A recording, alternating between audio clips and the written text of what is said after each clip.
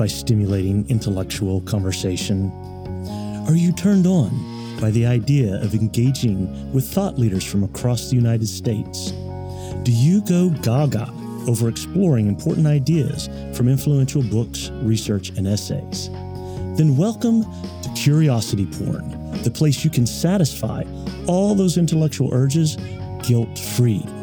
Your hosts are Dr. Guy Crane, Professor of Philosophy at Rose State College, and Professor James Davenport, Professor of Political Science at Rose State College. However, the views expressed here are solely the views of the hosts and their guests and do not reflect the views of Rose State College, its administration, faculty, or students. And now, here are James and Guy.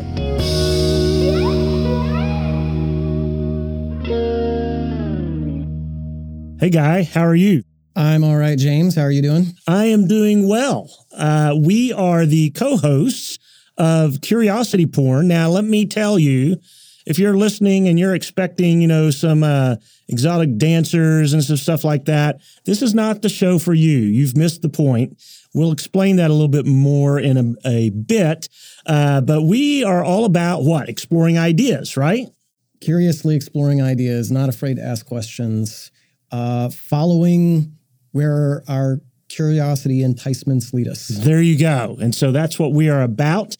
What's been going on in your world lately? Lots of stuff. Dealing with an old dog. I've got a son who's about to be married. Oh, my. Yeah. Pretty major life change right there. Pretty big life change. Yeah. In fact, one of our friends joked, it's kind of like getting divorced to actually get a kid completely and utterly out of the nest. I wouldn't know anything about that. So I'm just going to leave it there. So how did we come up with the name Curiosity Porn? I'm sure everybody who's listening is like, why in the world would they use that as their name for their podcast? Well, okay, so we were brainstorming names. This is one that I came up with, right? But I kind of borrowed it from, it sounds like a joke, but I borrowed it from a fairly serious source, actually. There's one of my favorite philosophers, C.T. Wynn, who's at University of Utah. He has an entire paper that he co-wrote with this other philosopher, Rebecca Williams, called Moral Outrage Porn. Now, I hadn't read the paper, but I had heard him on podcasts, like discussing what this was. Mm-hmm. And he actually talks about it in some of his other papers too. Anyway, so that's what got this idea in my head. And so I pitched that to you and you liked it. And then I decided we should probably go read that paper to see. That's usually helpful, right? So I sent it to you. I read it and I was kind of shocked at just how perfect a paper it is to introduce what we're trying to do. Cause I just thought everything that he said that moral outrage porn is, it's like the exact opposite of what we were trying to do here. Sure. And if I remember right from the paper, he goes into this explanation of how, we've transformed that word porn to capture certain ideas about a variety of things, right? And he talks about things like food porn or real estate porn. So tell me about how the usage of that word has changed somewhat in the popular vernacular, if you will. Well, right. And he does say that there does seem to be a clear distinction between the term pornography and porn, whereas pornography still seems to straightforwardly refer to the classical usage of content of a sexual nature, right? But this use of porn has become slang to where anything can be porn, food porn, real estate porn. I will admit to you that on Facebook, I am an avid follower of multiple accounts that can only be described as New England fall foliage porn. Okay. Now that might sound like the least sexiest kind of porn that you could look at, but for me, it's pretty great. And the idea, right, is that any of this content can be sort of represented in some medium, right? A GIF. Do you say GIF or GIF? I say GIF. We're going to go with GIF. Okay. We're going to have angry listeners from that debate alone, probably. GIFs, pictures, videos of whatever that content is. Is it food? Is it New England? Whatever. And the idea is just looking at that is gratifying. It's satisfying. And even like you said, it could be like real estate porn, which I also follow accounts like that, where you're just looking at someone's beautiful finished kitchen or just a house that's massive. And it's porn, right? In the sense of like, you don't actually have to grapple with the things themselves. Like I didn't actually have to take on the costs of going to Vermont or Maine or something to look at the trees. And I kind of got the payoff without even actually engaging, right?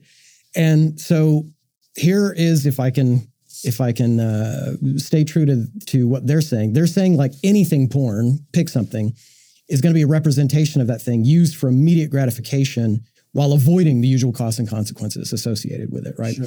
And so they mention like all kinds of what we might think is just like innocuous kinds of porn, like food porn or real estate porn. But they also mention like, I mean, there's problematic kinds of porn, even in that regard. So they they mention is poverty porn. Okay. Right. So imagine an account that shows folks in really destitute conditions in third world countries or something like that. It could be porn in the sense of if like I look at that and I'm like moved to have this sense of, oh, those poor people, or this sense of empathy or a sense of like, gosh, that's not okay. But then I don't actually do anything at all with respect to like helping them get out of poverty. Right. Sure. So I've like had this sensation of like self-congratulatory morality or something like that. I feel better about myself because I've recognized this horrible condition, but I don't have to do anything to address that horrible condition, right? I have just kind of exposed myself to that imagery and said, oh, that's horrible. And now I'm going to go do the dishes, or now I'm going to go mow the lawn or something like that. Yeah. So I didn't really help at all, did I? Okay. I'm guessing that before you read this paper, I probably could have just said the word moral outrage porn and you would have known exactly probably. Oh, sure. Right. So those things that you see, and the best place to go to view this is certainly social media, right? Where every headline seems to be generated just to gin you up, to get you upset, outraged over something, right?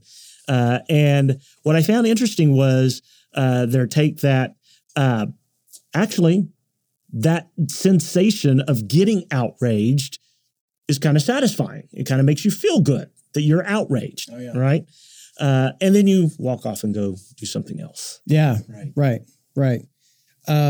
So it's going to be representations of moral outrage where that they mentioned that it could be like you're watching someone else expressing moral outrage and maybe they're like co-feeling along with them is satisfying. But I'm thinking most of what they're thinking about are actually like events that are cherry-picked that are supposed to induce in you that these set of circumstances themselves are morally outrageous. Like that's the moral outrage porn, right? And it's complicated because like it may very well be a set of circumstances that are morally outrageous, right? But it becomes porn when I'm consuming that material for the sake of consuming it. Yeah, right? the gratification. I'm not actually going to go do anything to fix the thing that's morally outrageous. And in fact, it could be curated in just such a way, like you were saying, like this is what clickbait is like, right? Mm-hmm. This is how probably otherwise serious news agencies package things in order to get eyeballs on them, right? Where, you can probably think of more examples than me, where let's say I'm a member of one political party or the other, and I want to go consume partisan news, and part of that partisan news feed might be a very cherry-picked curation of quotes from political opponents that seem ridiculous, outrageous, for sure, taken out of their context to seem especially just unacceptable, right? And like just reading those can make me seethe about just how terrible my partisan opponents are. Right. And that moral outrage can give me a sense of smugness. Look, we're clearly the better of the two parties or whatever. It might justify me in my like horrific characterization of those people. I don't know if you ever heard people, I've seen people on social media stop saying the term Democrat and they've started saying Democrats. And it's kind of like, holy. That's been around a while. Wow. Yeah, that's a lot, right? But it then gives me, and they even mention in the paper, Wynn and Williams, that it can also just be satisfying just to feel the outrage itself, right? The rush of of that. I'm more interested in sort of the what they're saying you might get as a simplicity, clarity. You, in your moral outrage, things seem incredibly clear. Black and white. Black and white. There's no nuance. I don't have to worry about complications or anything like that. I can just be angry because this is just wrong. There's just nothing to pick apart here. And if I'm just consuming that for the sake of that kind of gratification, is it bad? They argue that it's bad, but I think, help us out. Are there more obvious examples of moral outrage porn? Oh, sure, right. So all you have to do is go on Twitter and look at the news feed for somebody's politician that somebody hates. They're constantly going to put something up there. You know, Trump said X, right? Whatever Trump said X, that's going to be the outrage. And like you said, often it's taken out of context. I saw this with President Obama once. He made a comment in relation to Cuba, and the comment was taken out of context. And boy, it ginned up the right wing, social media movement. And boy, they were just hammering him. I can't believe he would say whatever it was, right? You see it on the left as well. Again, with Trump here in Oklahoma, I would say, on the left, Governor Stitt, or even more so, Ryan Walters are folks that people love to share. I hadn't gone there, but you're totally right. He is clearly a whipping boy for leftists who want outrage porn. Yes. I hadn't thought about that. I mean, because I won't lie. I've seen some of those headlines too, and I have been outraged by them. But I didn't put that together. There is something. So there is a sense of engagement within social media on this that might not be present in some of these other kinds of porn, right? So you might go and enjoy looking at fall pictures in New England, but the likelihood of you sharing those broadly may not be that high, right? You're just looking at because you like to look at them, right? Or I might like to watch, video clips of football games, and I just get a rush out of watching that, but I don't really share them, right? With outrage porn, there seems to be some part of the gratification is I'm going to retweet or I'm going to share that content, and that's going to demonstrate my moral outrage in a way that I think is, if not just gratifying, is in some way meaningful. I'm contributing to making more people aware of this outrage. That's interesting. So in other words, like that's part of the illusion maybe that it feels like I actually did do something. Right. When in fact I did not do anything. They, Wen and Williams briefly relate this concept to another paper in philosophy. I don't know if you and I talked about this or not, but moral grandstanding. So Tozy and Warmke are the philosophers' names who wrote that. And they talk about how there's a lot of ways in which people like say these things, share these things, but it's kind of a status game. It's performative. In other words, the fact that I am willing to say this or to share this is sort of a feather in my moral cap or something, right? Sure. And one of those could be like piling on, like how extreme can I get? And it's kind of just using moral judgment as a means of trying to gain recognition from others. It's a vanity play is really all it is. Sure. And it sounds like these are bedfellows, I guess, in a very straightforward way. If I get morally outraged and I have a sense of like, well, like the current events in the Middle East right now, like, oh my God, that's just terrible what's going on over there. And I'm outraged that people would bomb each other or treat each other that way, whatever. It does seem like I score civic points by telling other people about world events or something like that, sure, on top of the fact that they're like outrageous world events. But as we both know, my sharing that article didn't like reduce the number of bombs actually that got dropped, right? Yeah. And that kind of overlaps with something else that I know you have taken an interest in, is kind of this this notion of tribalism, right? Because I get cred with my tribe for sharing the outrage, right? I feel more accepted. Maybe I get some likes and these kinds of things, right? So there is some point at which this engagement furthers the gratification I'm getting from this activity, right? Yeah. we probably should have just an episode in the future totally dedicated to the tribal psychology. Oh, absolutely. But really briefly, all we mean here is that some people engage in not just straightforward displays of rah-rah my team, but what appear to be very carefully, thoughtfully crafted arguments, statements, forms of analysis, and under controlled conditions, you can find out that ultimately they're actually just playing some sort of identity expressive or identity protective kind of game. It's somewhat performative. It's right? performative. Yeah. But what's crazy about it is the degree to which it can happen unwittingly. Like the person who's engaging that activity feels like they were thinking at the time. Right. When you can show, especially in a lab and between group settings, you can kind of show like, that's not really what was going on though. And you're right that like those kinds of moments, and I think that's why like the easiest example we have is like going to partisan news sources where I already feel like I'm amongst my peers and my team. And part of what makes us the team that we are is derogating the non-team members, right? Like saying like, look at how terrible they are. And again, that you're right. That the reason that goes hand in hand is because that gives me such a black and white view of the world. There's no nuance. I don't have to accept that people are messy, that even my side probably has flaws. That makes the world hard and less fun, right? Right. And so, yeah, it's not as fun as just being morally outraged. Exactly. Now, they talk in the paper a little bit how different kinds of porn can become problematic. And before we get into what makes moral outrage porn bad, in general, what's the criteria for how they set up?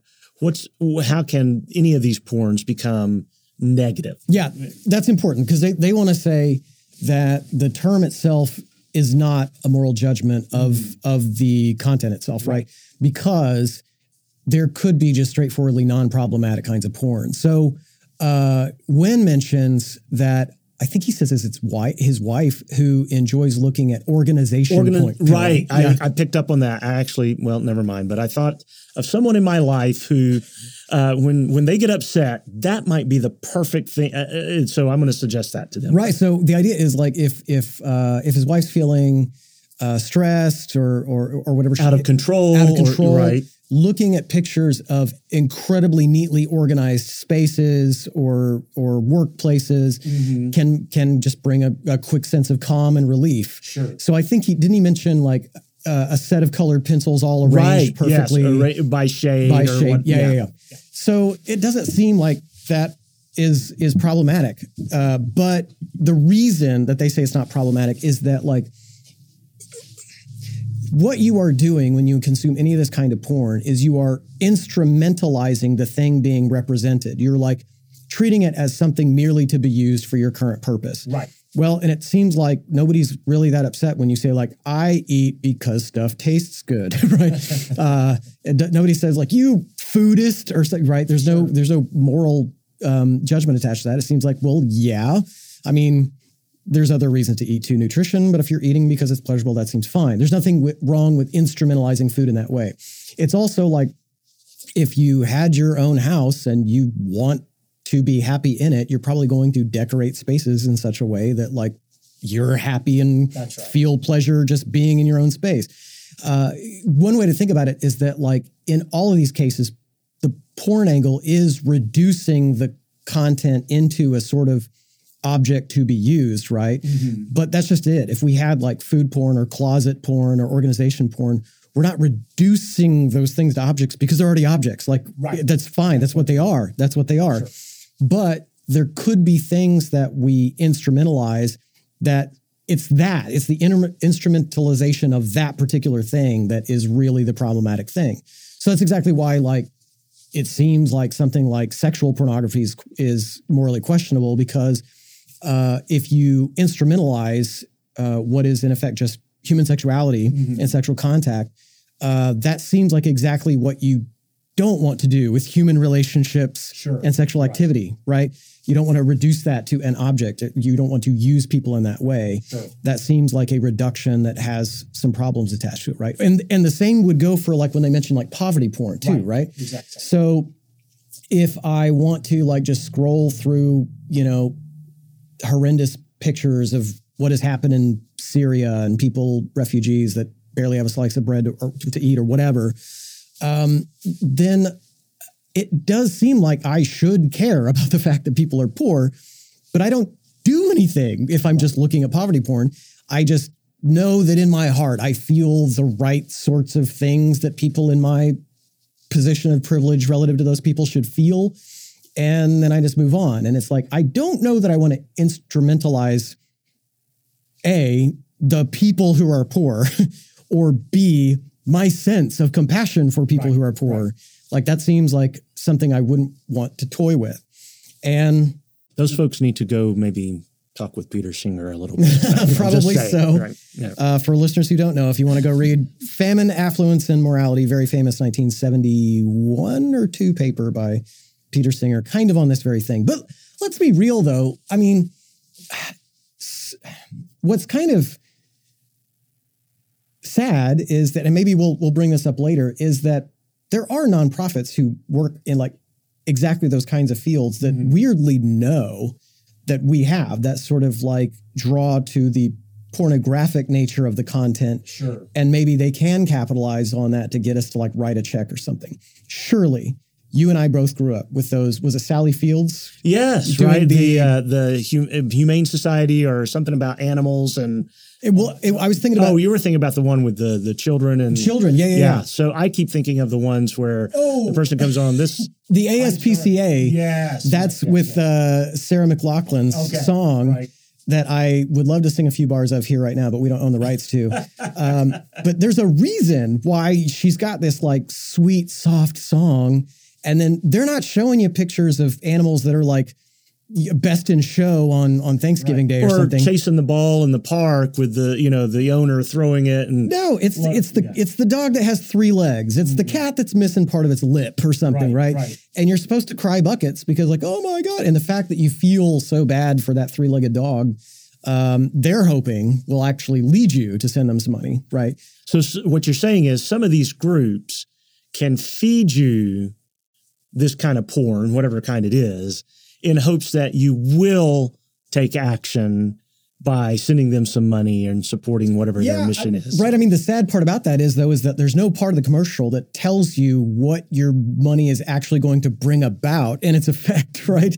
Like, for all I know, maybe they have horribly run budgets and they're not really helping a whole lot of animals. I don't know. I mean, they don't say 90% of their funds are going to pay administration. Maybe, and, maybe 10% actually get to somewhere. But you wouldn't know it from the ad. It's just a porn ad. I mean, it's like to get me feel really bad for those kids in the case of Sally Fields. I mean, there's a reason that those also had just pictures of kids with so many flies on their faces, right? Again, they're not showing these kids all cleaned up and looking their spiffiest, right? That's right. It is to like do that kind of work. And the idea is that Wen and Williams are bringing up is that like probably pick your poison. There's some parts of us that like just get some gratification out of just having interacted with that representation of the content, right? And it seems problematic, especially in cases where like instrumentalizing that content is problematic. That's exactly where it's a bad idea. And well, you want to get back to moral outrage porn? Yeah.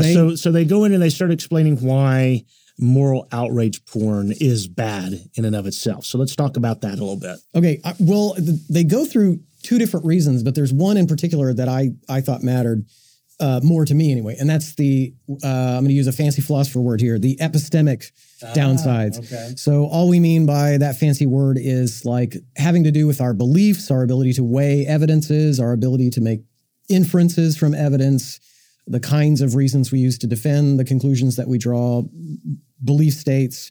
This is all we mean by epistemically bad things. Right. Okay.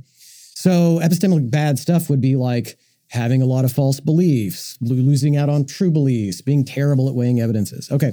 Well, they basically think that moral outrage porn is going to move us down that path because what are the kinds, what kind of content would be most conducive to moral outrage?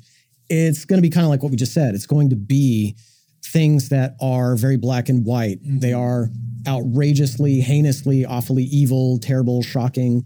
And the content that is going to get shown to me is going to, if it's ultimately designed to function as moral outrage porn, then there just can't be context and nuance and people that are messy and, and well, you had to be there kinds of stuff. It needs to be very oversimplified. In other words, because if it was, right, the idea is like, you know what, I thought of a good example. I don't remember where this took place. Maybe it was at the Capitol, but there was a demonstration and a clip of a video got shared all over social media of this teenage boy in a MAGA hat interacting with some Native Americans, I think, right? Right. Do you remember the context of this at all? So they were at the Capitol. It was a school, it was a private school from Kentucky. There's some kind of quasi-confrontation that seems to be and you get about a 5-second clip of that, and everybody is morally outraged that it looks like this young kid is confronting or these young high school students are trying to intimidate Native Americans. It may have been even a Native American veterans group. I don't remember, but that type of thing. And then when you learn the broader context, that's not really what. No, it really was not nearly as exciting as that, right? But that's the point. So the clip gets shared, and the idea is if it's prepackaged in a particular way, then people who are most prone to want to consume moral outrage porn will fill in the blanks in the context in just such a way to make that event more conducive to giving them the moral outrage that gives them all the gratification, right? Exactly. So I don't start to imagine, well, hold on, maybe there's lots of things we don't know about this. Maybe something happened before this that would have completely changed the way. You're not thinking like that. You're just thinking like, them, and they're against each other, and it looks very tense. And so that sort of consuming moral outrage porn then means that I have to actually make some epistemic moves to get there. So the distinction that Wynn and Williams draw is that like there's mechanistic porn where like you don't really have to do anything other than just consume it in order to get the gratification, right?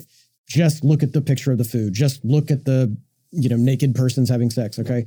But in the case of some porn, and specifically moral outrage porn, I have to actually form something like belief states about what I'm consuming in order to get there. Like I have to have a certain set of beliefs that warrant, in my view, the moral outrage. There has to be some kind of precognitive thing going on that sets my mind in a certain way that when I see that, it triggers a particular response. Right. In other words, like there's not moral outrage porn unless there is an interpretation of that content that gets me the justification for moral outrage, right?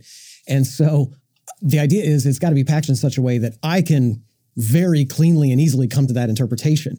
Now, the problem is that if I am seeking that moral outrage and all the gratification that comes with it, that aim is probably almost always at odds with the aim of developing beliefs with a sensitivity to accuracy, to like, is my belief true? Right. If I literally just was worried about like, well, wait, what is happening here? I would probably be in that context way more careful about like, I'm sure there's more going on than these 5 seconds that this video is telling me. Like I should go find out what was going on. But if I'm wanting to be outraged, it's probably all there that I need, given the blanks that I'm going to fill in, especially depending on whose team I play for, relative to who's in the video. Right. And so I can definitely get to moral outrage if I oversimplify or if I characterize as more extreme. Look, who in their life hasn't said something kind of funny and problematic that they probably should have thought about before they opened their big yap, right?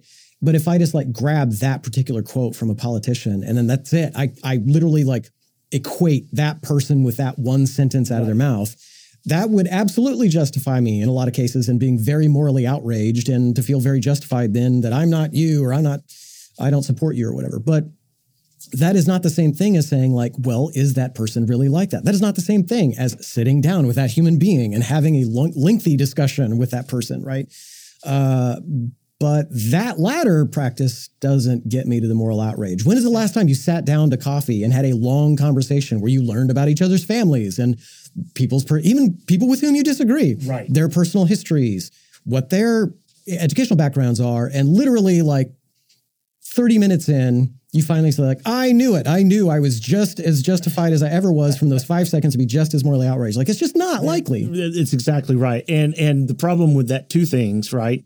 The time it takes to do that is way longer than the time it takes for me to get the gratification from the moral outrage porn, right? I've got to actually sit down, have some kind of conversation, learn about that. And the moment I start learning about that other person as a person and not as some caricature that some meme has been floating around on, my whole mindset begins to change, and I don't treat them as that. And so, but that takes a lot of work and a lot of effort. It's a lot easier just to be morally outraged, and I can be satisfied in my convictions that I'm right, they're wrong, I'm good, they're bad, however you want to phrase it, and go on down the road. And so, but that gets me to this question is, what do they identify as some of the negative outcomes of this kind of proliferation of moral outrage porn that we see? Well, I mean, so just to step back before I get on that bridge, I mean, that's the whole point, right? That like, if I am using that content to get my moral outrage and the gratification that comes with it, then I am, in essence, practicing, you might say it this way, getting my beliefs on the cheap, right? So in other words, I can go grab a belief now because it helps me get to the moral outrage, whatever that means, that like the kid in the MAGA hat is terrible, or like some politician is terrible, right? Or what this state superintendent said is just unacceptable. Right. But I didn't actually have to do hardly any evidentiary work to get that belief, right? I grab it because it will get me the moral outrage. And getting my beliefs on the cheap is a very bad precedent to set if I want to be a person who like is a pretty decent epistemic agent in the world. Sure. The getting it on the cheap means I don't have to verify the accuracy of this, right? I don't have to go any deeper to ensure that what is being communicated to me is an accurate representation of whatever this person said or did or whatever the event was, right? I just, boom, it's there. I'm outraged. It confirms. So you've got a lot of confirmation bias going on here with this, right? It confirms what I thought about this person or this event or this group to begin with. And then I can move on feeling like, yes, I'm right. I knew I was right. And this just confirms that. Yeah. So, I mean, think about like 2 or 3 things like you're setting up for that are not good. I mean, at least one is it's just epistemically lazy. Like the degree to which you're willing to consume cognitive kinds of porn rather than mechanistic kinds of porn, especially, is going to lead you to just be a lazy belief getter. Like, Don't you think you should like suspend judgment until you have a considerable amount of evidence, as opposed to just like seeing 5 seconds of clips and just get angry and think you know everything, which is the second bad thing too. If part of the attraction of moral outrage porn is that satisfying sense of certainty and clarity about the world that it gives me, I am well on my way to epistemic arrogance, right? Like I am way more confident in my beliefs than the actual evidence should allow me to be. Right. And that's a bad place to be. I tell my logic students all the time that there are establishments in the greater metro OKC area who want them to be far more confident in their belief that they are going to win a hand of blackjack than they actually are. And when you're like, no, I'm the person who's going to go beat the craps table, going to beat the blackjack table, Riverwind would love to disabuse you of that notion. However, if that takes you $10 or if that takes you $500, exactly, they will or $10,000. Yeah, they will oblige. And so, yeah, it's bad to have that kind of bad epistemic setup. But I mean, I've been belaboring the epistemic point, but I mean, it's also morally bad for all kinds of reasons. I mean, there are things that happen that seem like we should be morally upset about that. Sure.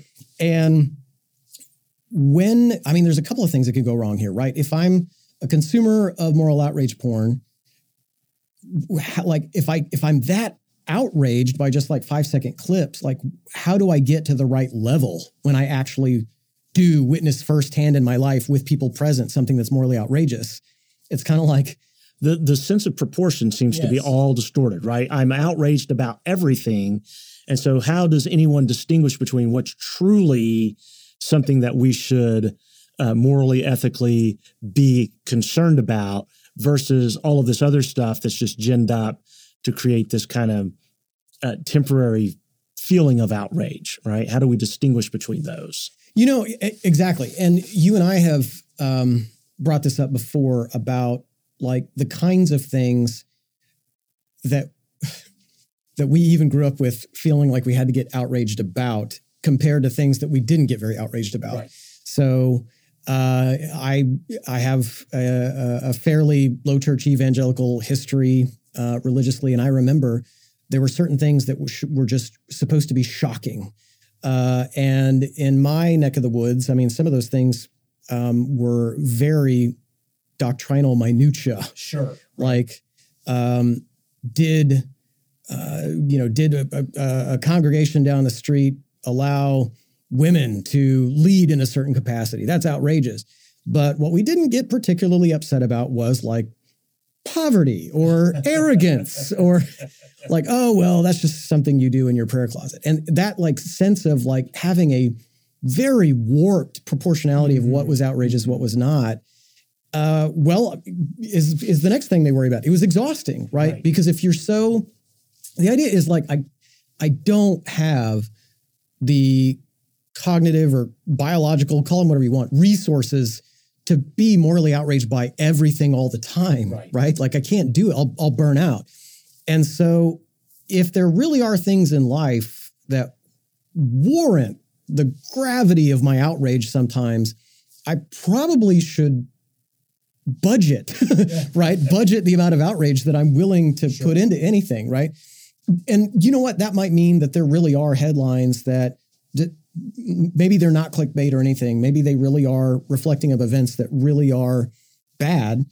But if I'm just not connected to them in any meaningful way, I'm probably not helping anybody by just being angry about it while I'm scrolling through my phone or something, right? It's not like I should be happy about it. And it's not like I want to develop apathy, but there are going to be cases where not only is this outrageous, it's outrageous precisely because it does involve me in a very direct way that I need to engage. Now, there are cases where like maybe I am too apathetic and that is something I could be doing something about and I need to get outraged by that. But if we're talking about specifically the porn, then what we really are talking about is getting the gratification in a way that is never going to require me to engage the actual content being represented. Right. A couple of things I want to mention here, and then I want to talk about how curiosity porn is not like these others that we've talked about, right? So following up on what you said, this kind of environment can make you feel like you've accomplished something when you really haven't, right? When I think of that, I think of hashtag activism, right? So I just put a hashtag on Twitter, hashtag poverty or hashtag racism, and I feel like, oh, see, I'm being a good person. I'm signaling that I'm on the right side of this stuff and that I'm outraged by whatever that is. And yet I've taken no meaningful, concrete steps to address the problem that I think is a serious problem that has got me outraged. And so we get into this kind of mindset of, I don't really need to do anything about it. Why should I be bothered to get up and go address poverty or address racism or address any other issue you want to be addressed about? I'm sharing my outrage with others. That is sufficient. Yeah. There's something very, I got here roundabout. It's obvious since we're talking about pornography, but there's something very voyeuristic, just sitting in the peanut gallery, right? Right. In other words, I really am objectifying things that ought not to be objectified. If this really is morally outrageous, let's not reduce that to just something for me to hashtag. Right. Maybe I should Go volunteer at the local food bank, or maybe I should be writing a letter to my senator. That's right. Yeah. The other thing that it comes out of this is that this kind of lack of curiosity, right? I'm not going to take the time to explore this issue any further than seeing that, venting my outrage, and then moving on. Yes. Right? So this is exactly why I thought this paper was so good and timely, because if I am even inclined or prone to consume moral outrage porn, I right there am at least paying an opportunity cost for other indulgences I could have given into that are actually non-problematic, right? Mm-hmm. I mean, we're not just talking about fall foliage porn here or food porn. Maybe that's fine too. But the idea, right, is that like if moral outrage porn has exactly these kinds of costs, then they're like the death of the exact kinds of things I could do cognitively that are really good for me to do. Right. So if I'm certain about who's good and evil in a situation, and the world is that clear, and I'm just willing to say that I'm right on so little evidence, like that right there is going to be the death of further investigation, asking questions, finding things out, right? It's going to be the death of curiosity. Right. Whereas if I saw something like that and I said, well, wait a minute, what is actually going on here? Maybe I just don't know. I know it appears on first glance, given my sort of prior commitments, what it might be very tempting to think here, but what really might be going on here. And even in the example we talked about, what you find out took months of that video circulating for that to finally get out, that none of us really knew the real context that were going on there after it had been consumed left and right. as outrage porn. You would learn things about how complicated the world is. And so I think that there can be a kind of satisfaction that comes from learning that things are complicated, or that you were mistaken and things aren't so simple, and that it's not all black and white. And especially a sense of gratification that can come from realizing, and that's okay, right? I don't need that degree of certainty. I don't need that degree of like closure of every intellectual package in the world. And it's also gratifying because like, I don't need to be lazy to actually have a sense of gratification, right? I could instead engage material in a sense of curiosity, and that might do very different work in terms of like the payoffs. Like it is pleasurable, and I got smarter, right? Have you ever heard of the illusion of explanatory depth? I have not. Okay. So there's a few papers on this, but one that I like to use for my logic students, I start with this one. I believe it's Susan Larson is this researcher's name. Larson is the last name for sure. What she did is she quizzed people on their knowledge of bicycles.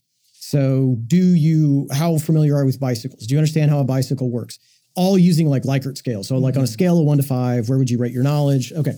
So, and she had a mix of people. She had people who like said that they never cycled. She had people that said they cycled 5 times a week. Mm-hmm. And she even categorized anybody doing 5 times a week or more, I'm going to consider experts in cycling. Okay.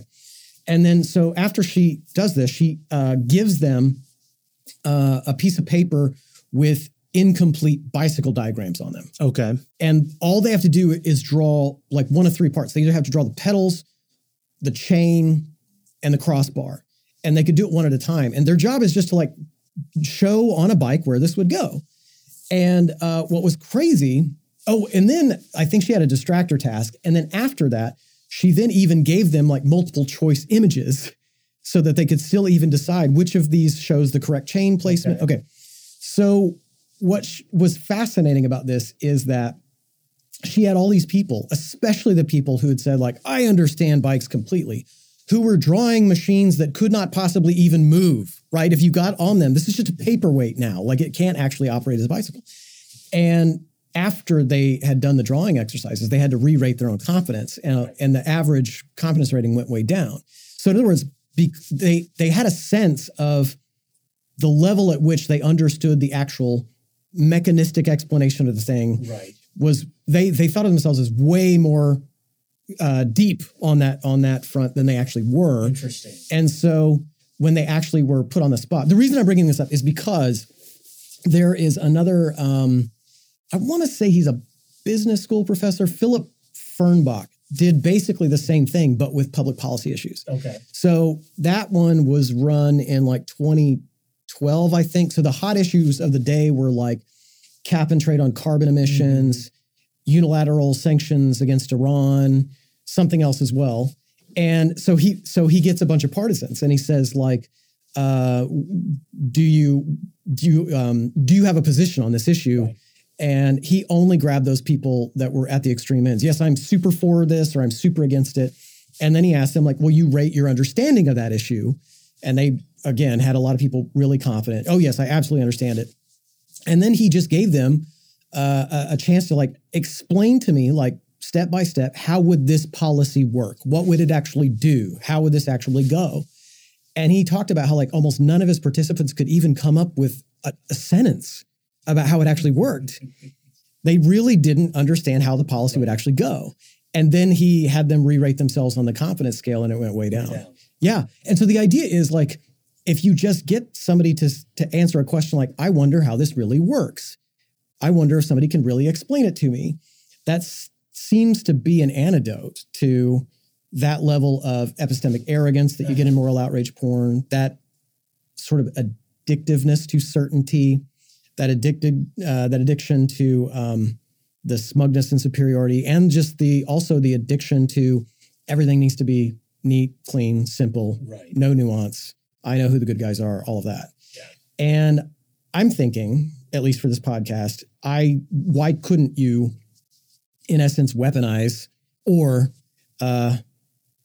titillatingly package object of curiosity? Sure. Stuff that is just, it is deep, it is hard to understand, but it's interesting and it matters. Like it absolutely affects the world that we're in, the air that we breathe, etc. But we're not interested in the partisan moral outrage porn version take of any of those issues, right? Maybe we're wrong about something. Maybe we're not. Maybe we don't know. Maybe it's still worth just wandering down a curious path to like see if we got any farther. And so that is basically what I thought of when like, why not call this curiosity porn? We're going to explore more deeply different ideas. So, but in doing so, it's going to be very gratifying. Yeah. I'm going to feel much better about what I know about that topic. And I hope, in a way that like can be surprising. I mean, I love that. I mean, just the unexpected. Common wisdom says, and then you find out like, no, that's not how it works at all, actually. Yeah. I love that stuff. And a sense of like, when you really do understand sort of the mechanisms of something, like that is, there's something deeply satisfying about feeling like you really have something to hold on to from the world now. Like, oh, probably a lot of things work similarly now. You do start to be able to apply those models in other places, that kind of stuff. And that's like deeply gratifying. But it seems like it's deeply gratifying in exactly the non-problematic way that is the counterpart to the problematic way that moral outrage porn is also deeply gratifying, right? And, for those who would like to know or read this paper for themselves that we've been discussing, right? It's titled Moral Outrage Porn. It's by Wynn and Williams. Do you remember what it was published in? It was the Journal of Ethics and Social Philosophy. It's, I believe, August 2020. Okay. And that journal is open. So it's not behind a paywall. You can just search that. You can go and get a free PDF. So learn more about that. And just so you know, sometimes the podcast will be us having a conversation like this, exploring a paper and the ideas that come out of it. Sometimes the podcast will be us interviewing somebody who's written a particular paper or a book or an essay or something like that. And sometimes it'll be split between both. So we're going to be doing a lot of different stuff on here. It's going to be, I hope, a lot of fun. I expect it to be. But then again, we're kind of nerds. We like exploring ideas. Yeah. And I think that's, at the end of the day, that's what this podcast is all about. Let's delve into ideas that are out there, ideas that are in many ways shaping the way the rest of us see the world, and finding out what's good, what's bad about them, how do they work, how do they not work.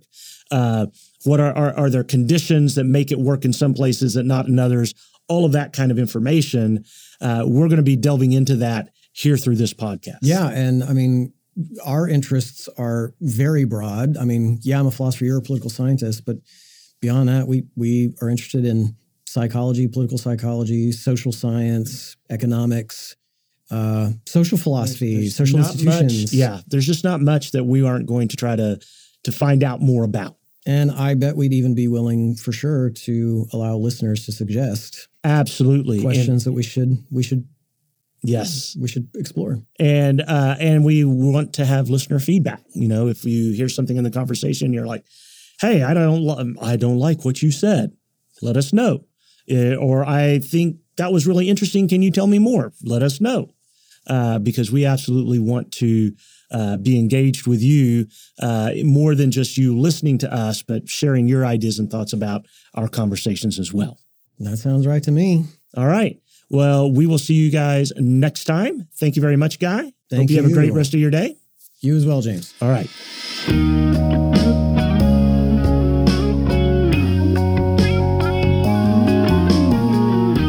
Thanks for listening to Curiosity Porn with the two best intellectual pole dancers in the United States, Dr. Guy Crane and Professor James Davenport. If you'd like to share a comment about today's episode, suggest a guest or topic, or just leave a compliment or complaint, you can reach us at curprn@gmail.com. We hope to hear from you.